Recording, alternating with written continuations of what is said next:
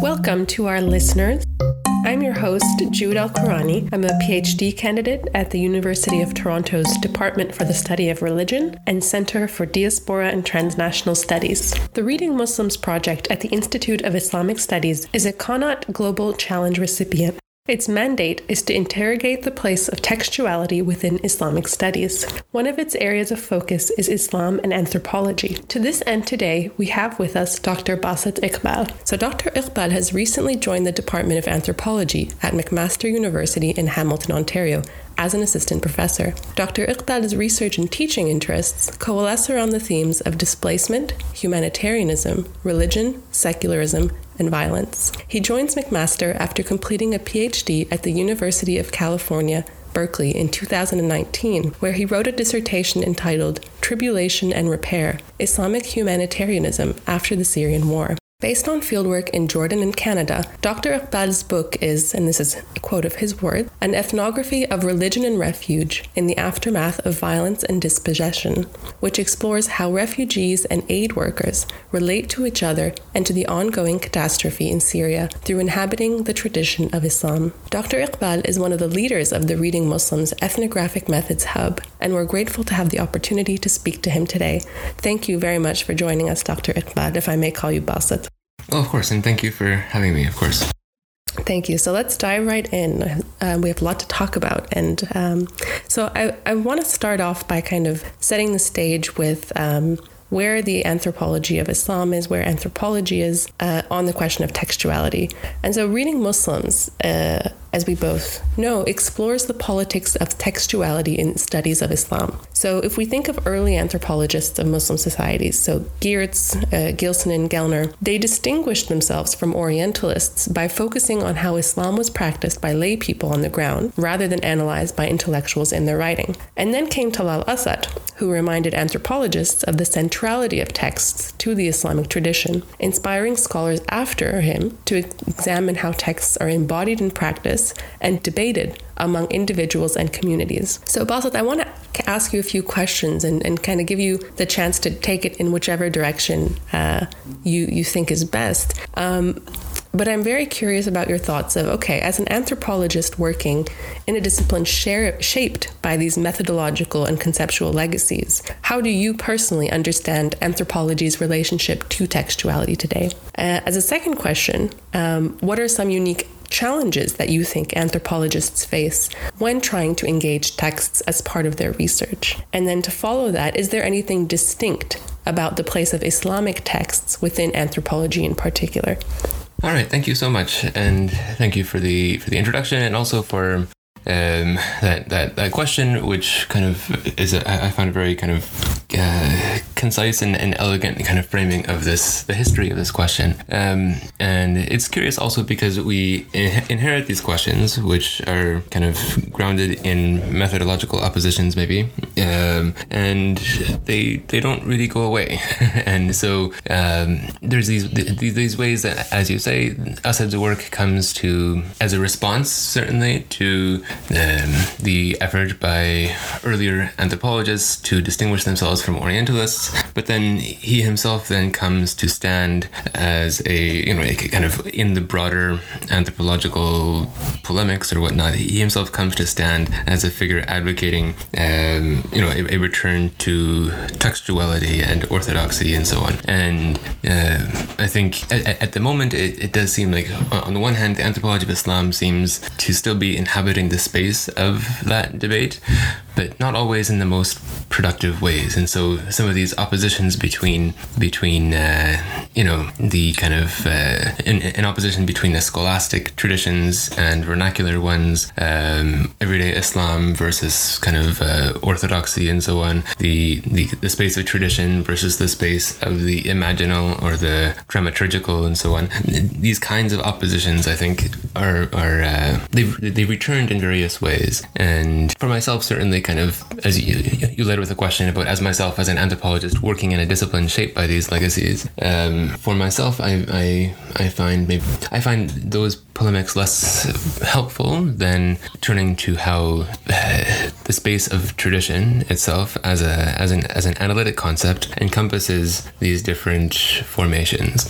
And part of that too, I think, has to do with the question of, is one interested in in practicing, an anthropology of Muslims or an anthropology of Islam, which seems to open onto, certainly not mutually exclusive, right, and certainly related sets of questions, but also slightly distinct ones as well. And I think part of the inheritance, right, as we're talking about the inheritance of, or the legacies, as you put it, of these methodological conceptual debates, has been maybe a blurring of that distinction, in which an anthropology of Muslims would tend toward demonstrating kind of more familiar entanglements with market and state, with a whole range of the politics that come along with that. And then an anthropology of Islam might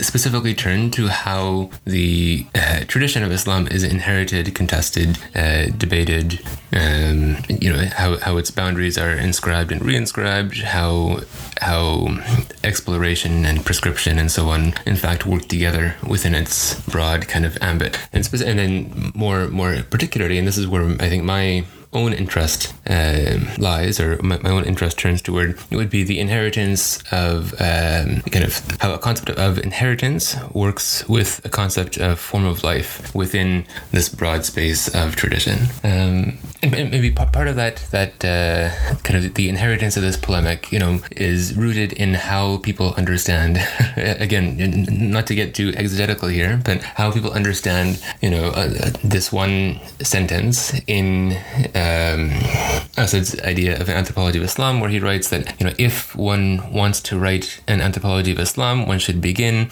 as Muslims do, from the concept of a discursive tradition that includes and relates itself to the founding texts of the Quran and the Hadith. And so within that sentence, the phrase "as Muslims do," on the one hand, it doesn't seem necessary to that sentence, as a methodological prescription. One could imagine that sentence without that phrase being inserted, in the first, after the first phrase, and after the first clause. But on the one hand, the place of that phrase kind of confounds critics who see in that an advocacy of, kind of adopting kind of normatively, or kind of adopting into one's analysis, kind of solidarity or something with the subjects one studies. And so then the lines between kind of normative arguments and analysis get blurred, and there's no space for critique, and that kind of produces a set piece within which any kind of argument is already kind of a foregone conclusion. Or one could read that phrase differently, right, as a reminder of the anthropologist's positionality, and the significance of that phrase should then be viewed in relation to kind of the institution of the discipline of anthropology, right, and its material and political history. So then if viewed in the latter light, I would say then that an emphasis on a tradition's aspirational coherence, as Asad puts it, doesn't so much inscribe a spatial division, like inside versus outside the tradition, right? It doesn't produce tradition as a bubble in which the pious live, as opposed to in which, everyone else lives, and so on. Instead, it would allow us to think about coherence as a temporal relationship, not a spatial one, right? So coherence as an effort, a tense effort, right, that's conducted across time, and not as consolidated across space. Anyway, that went in a few different directions, but those are some of the problems, I'd say, that we inherit maybe as part of those legacies that you described. In terms of unique challenges anthropologists face when trying to engage texts, on the one hand, I think there's no specific disciplinary mandate to engage texts, and so that leaves the field open for a variety of approaches and kind of methodological affordances.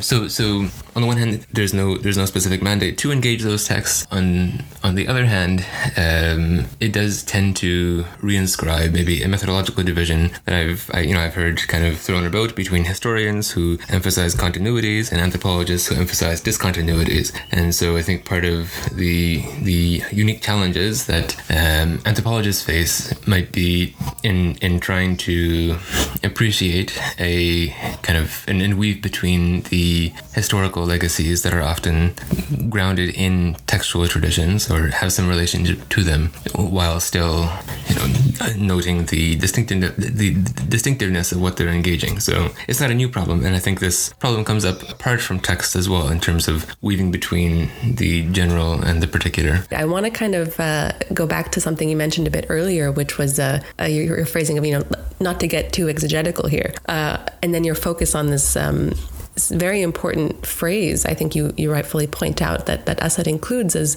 of one should begin as Muslims do. So I feel like both of these kind of comments and statements that you touch upon and reflect upon point to sort of a deeper issue here, because I think precisely this question that you bring up of, starting as Muslims do, what does that mean? What does that entail? What does that look like?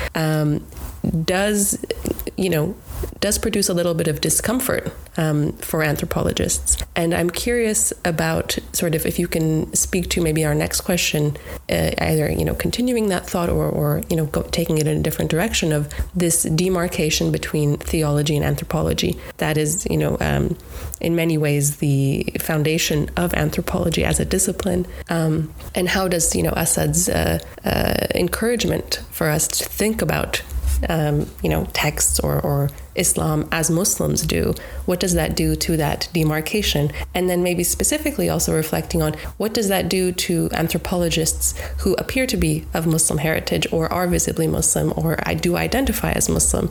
How is that also complicated in that sense? We'd love to hear your thoughts. All right. So the distinction between theology and anthropology, on the one hand, certainly, as you said, the kind of within the history of anthropology as a discipline, the ways, efforts to distinguish the discipline from theology, kind of evacuated space from theology, were foundational to the formation of the discipline. And then on the other hand, due to this oppositional relationship, there's all these ways that the theological heritage creeps back in.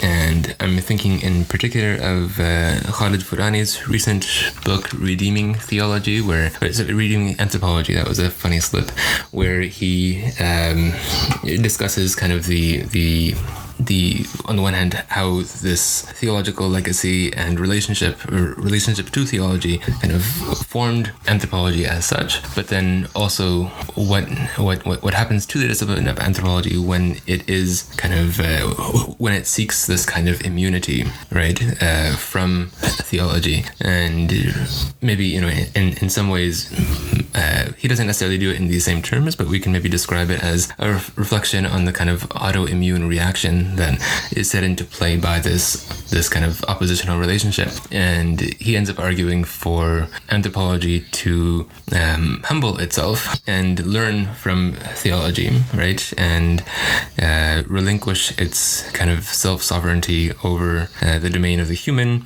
and admit, the domains of the intemporal, the inhuman, and this isn't kind of an effort. This isn't a project or an effort that's done under the sign of a kind of, project of re-enchantment. Instead, it's an effort to. He puts it something like, to discern what's worthy of life's devotion, and so it's a reflection on the work of revelation, on. All the ways that kind of claims to sovereignty, kind of in knowledge as well as in power, are related, and what kind of relinquishing those claims might look like for the discipline of anthropology. So certainly a tangled relationship between anthropology and theology. Khalid's book isn't done specifically with a view to Islam and what Islamic texts or kind of anthropology of Muslims might provide. It's conducted in a far broader vein, kind of for the discipline as such, but I think its lessons certainly hold true for kind of anthropology of Islam as well, and it would, I think, also reconfigure. I think the positionality of kind of Muslims conducting anthropologies of Islam also ends up implicated in that same relationship in various ways. And again, that's not distinctive to anthropology, but to the discipline, but maybe because of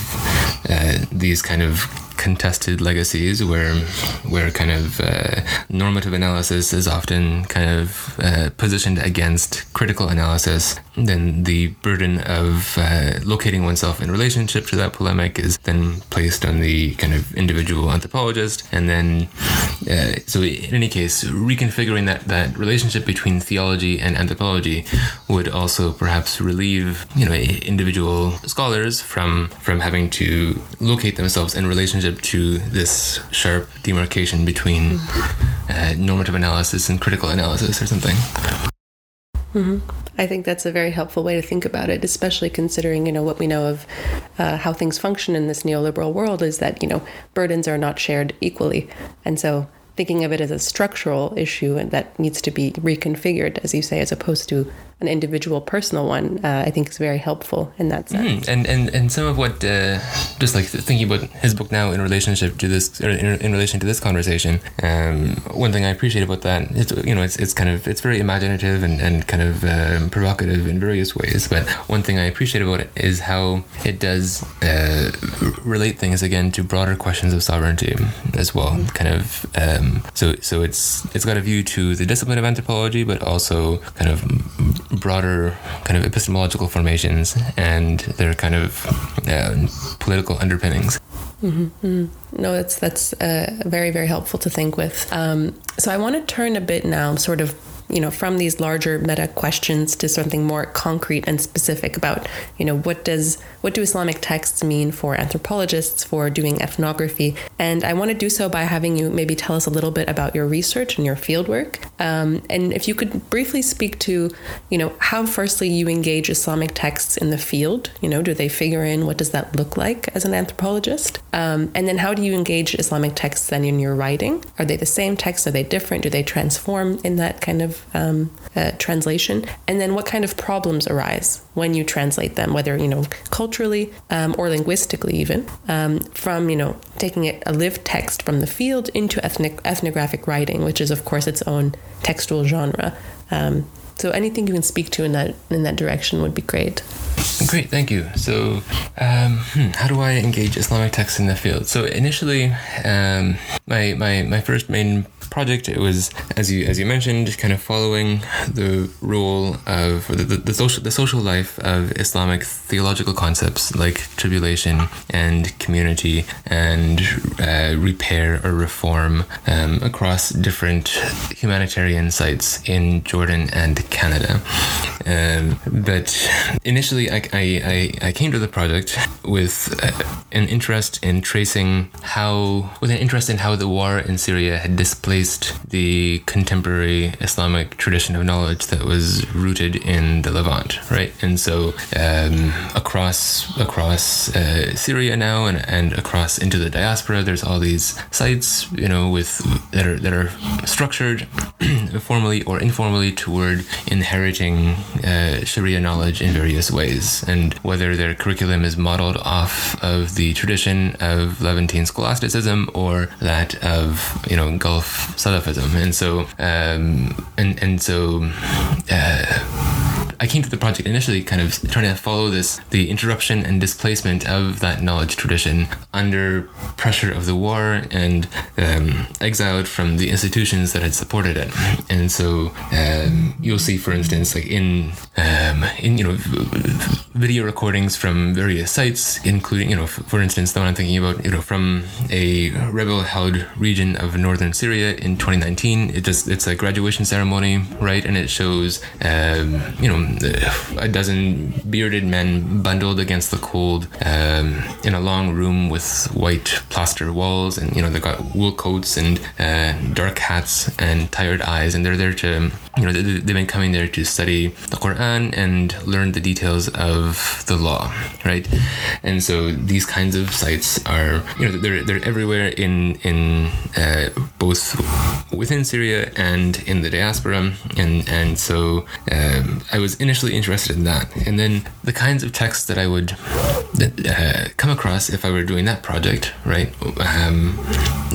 the onus then on the anthropologist would be to kind of engage these texts, figure out the relationship to that broader curriculum that was then displaced into these other sites, and then try to locate these texts in relationship to that tradition, right?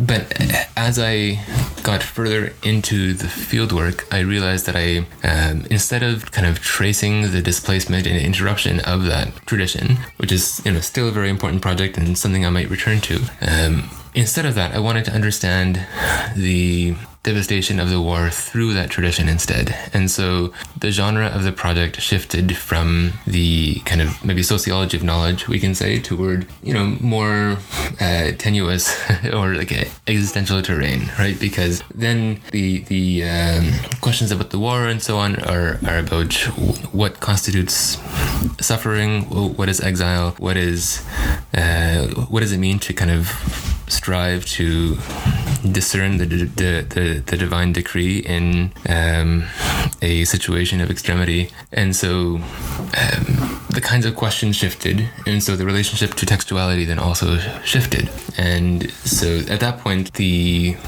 relationship to text was no longer one of like trying to kind of trace a lineage, right, or kind of trace or figure out what the proper relationship of these texts was in their teaching to this historical curriculum or this historical tradition and its institutions of learning. Instead, the relationship to textuality became one of trying to kind of contour these concepts of tribulation, of community, of repair in ways that were informed by the textual tradition, but not, at the same time, not reducible to it as well, right? Because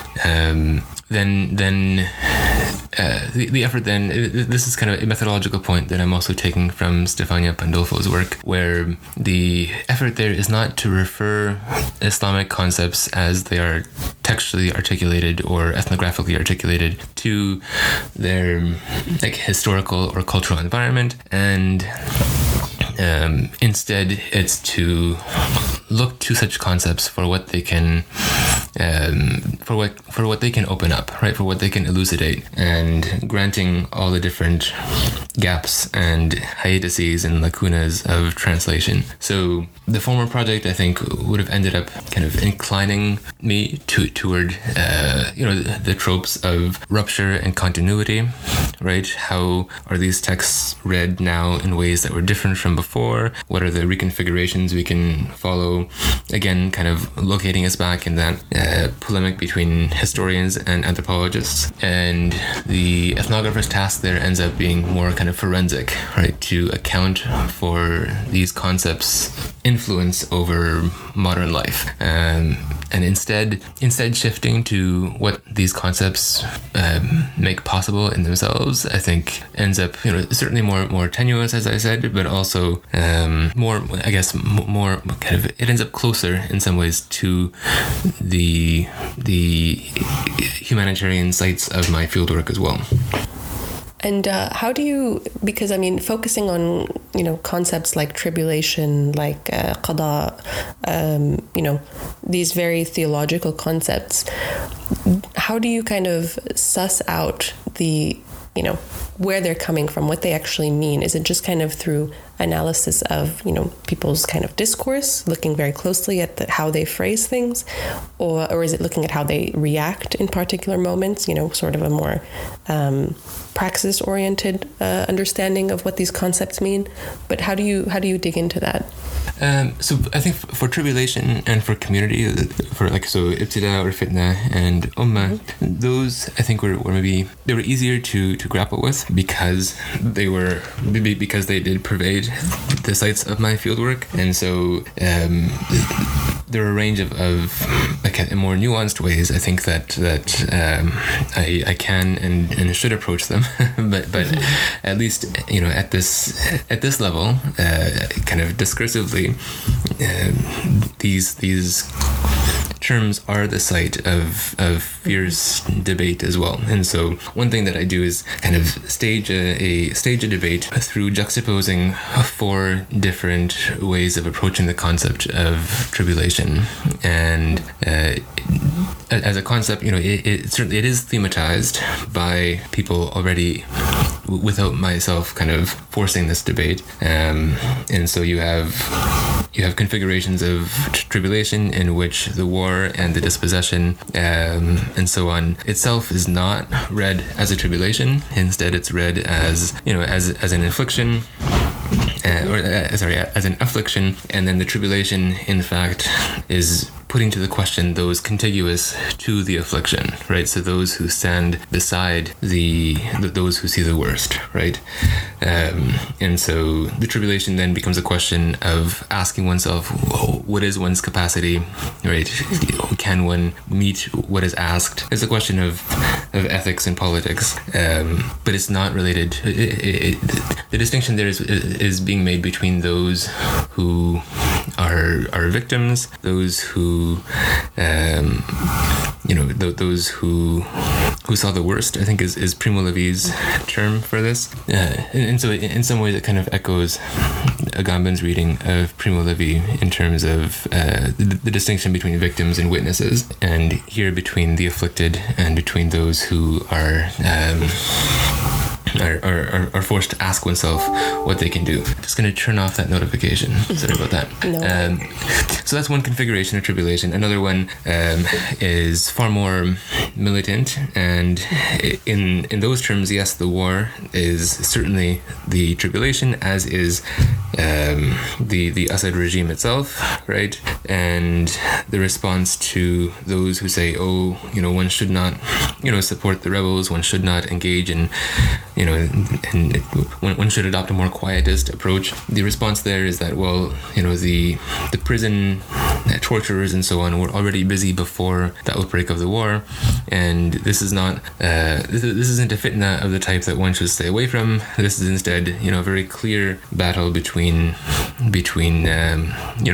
evil and those who are trying to oppose it.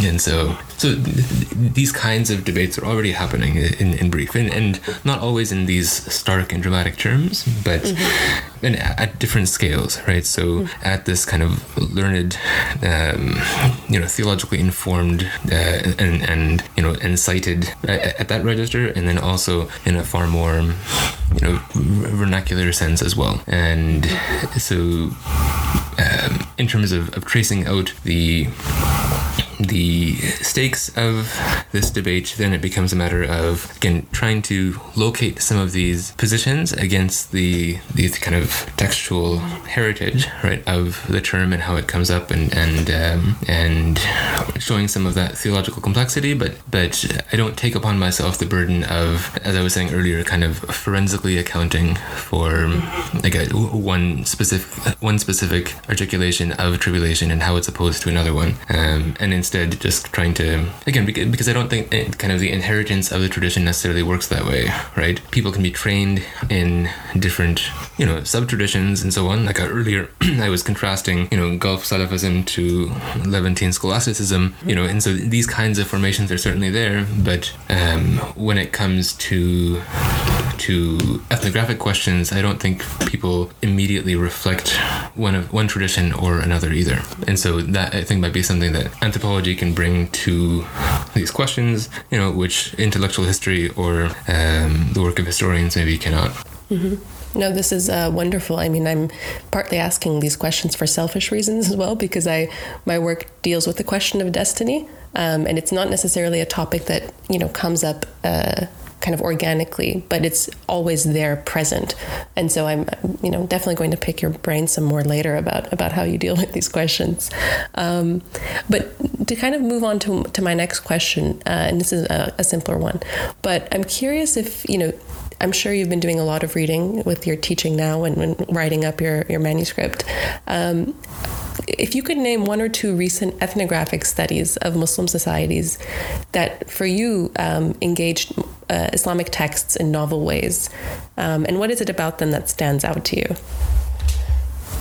I'd already mentioned Stefania Pandolfo's work, the recent one, Not of the Soul, and that I think it certainly stands out as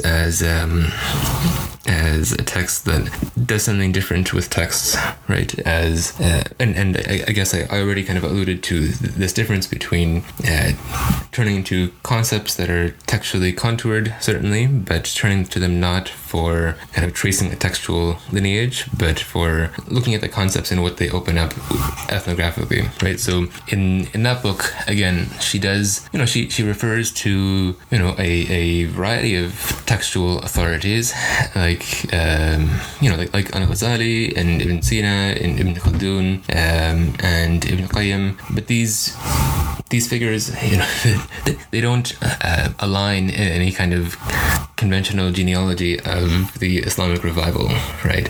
And she doesn't say that, because Ibn Sina's psychology is helpful for her in kind of understanding the kind of a Sufi imagination, or it's helpful for her in thinking about contemporary Islamic psychological practices. She's not saying that this should become a new paradigm for interpreting Islam in Morocco or something.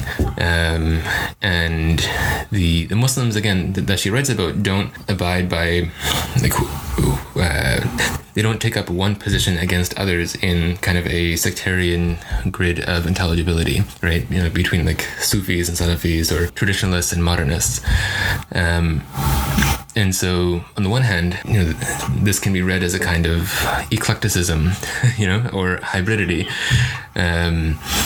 But her own effort is quite different. And so she's not referring to these kinds of pre-existing contexts, or this kind of pre-existing intellectual genealogies that we can kind of turn to gain, establish a kind of commensurability, right, across each of the sites of her ethnography. Instead, her work tries to enter the lives of its characters for how they encounter kind of the difficulty of life, and then seeks out a language adequate to it. And so she finds each of these each of these figures that I mentioned earlier to be resources for thinking through that. And so positioned that way, again, on the one hand, it's a more kind of precarious relationship to one's archive as well as one's ethnographic sites in a way, but at the same time, for myself anyway, it ends up far more kind of engaging, productive, and imaginative too. In thinking about other texts, I find one of the chapters that I've been struggling with a lot, was the most difficult one to write, and also remains, as I'm going back to it to revise it, remains very difficult, is on it's based in ethnography at an orphanage at the border between Jordan and Syria, and it's based in lots of interviews with the steward of this orphanage, who actually at the moment has COVID-19, so may God preserve him. But this figure was an imam in Dar'a city at one of the two mosques from which the revolution sprung. And so and he was hunted by the regime and tortured by it, and then he escaped to Zatari camp, and he was there for a couple of years, and now he's at this orphanage, and he's living there taking care of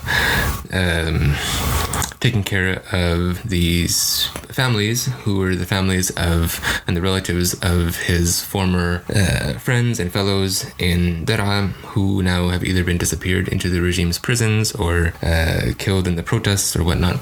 But the specific difficulty, I guess, is a broader one. It's not necessarily related to anthropology of Islam, but it's the difficulty of writing about violence in ways that in ways that once kind of don't try to domesticate it or kind of exploit it, right, for kind of its spectacularity or for its affect in various ways. And so that's I find that like a very tricky balance to strike. And so I've been trying to read more broadly on questions of anthropologies of violence, but also broader literary texts on violence as well, and trying to get some traction on this question.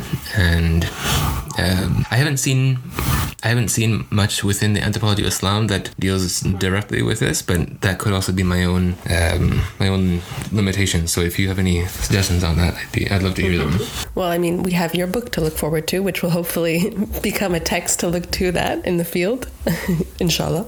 And so my last question will be kind of turning back to our project here, Reading Muslims.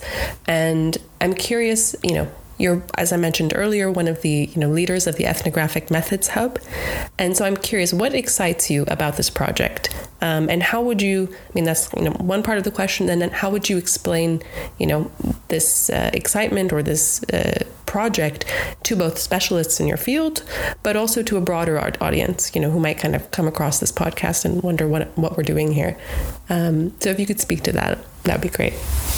Earlier, we were saying, that there's various ways of reading that one specific phrase in that article of Basit from decades ago. Here again, there's various ways of reading the title of the project as well, and so one can read it in terms of reading about Muslims or reading Muslims, however many degrees of mediation one wants to imply there, or you can read it as an approach toward Muslims who are reading. And I think covered in both those ways of approaching the title of the project, there's the space of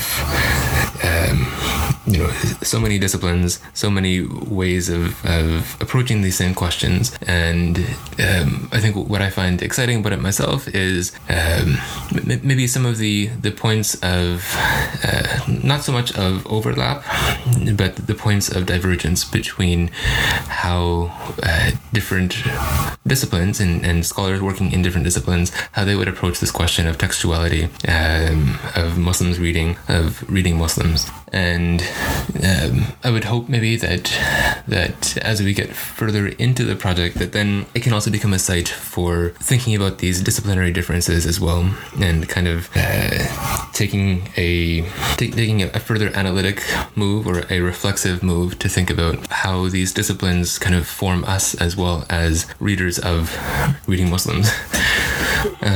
So yeah, and so in terms of presenting the project more broadly, on the one hand, Muslims have a particular kind of public position as readers, as variously non-reflexive readers of their own texts. They've also emerged as a literary object or a textual object in their own right, with genres of ethnographic and legal and forensic texts dedicated to Muslims. And so if I were presenting the project more broadly, I would just say something about how it allows us to consider how Muslims themselves read themselves and read others, and then also to take a more critical look also at how others read Muslims reading. Excellent. Thank you so much, Basit. I think we can wrap up here. This has been wonderful. It's been an absolute pleasure talking to you. Thank you so much. And thank you again to all our listeners. This has been the Reading Muslims podcast. And I guess we sign off here. Thank you, Basit.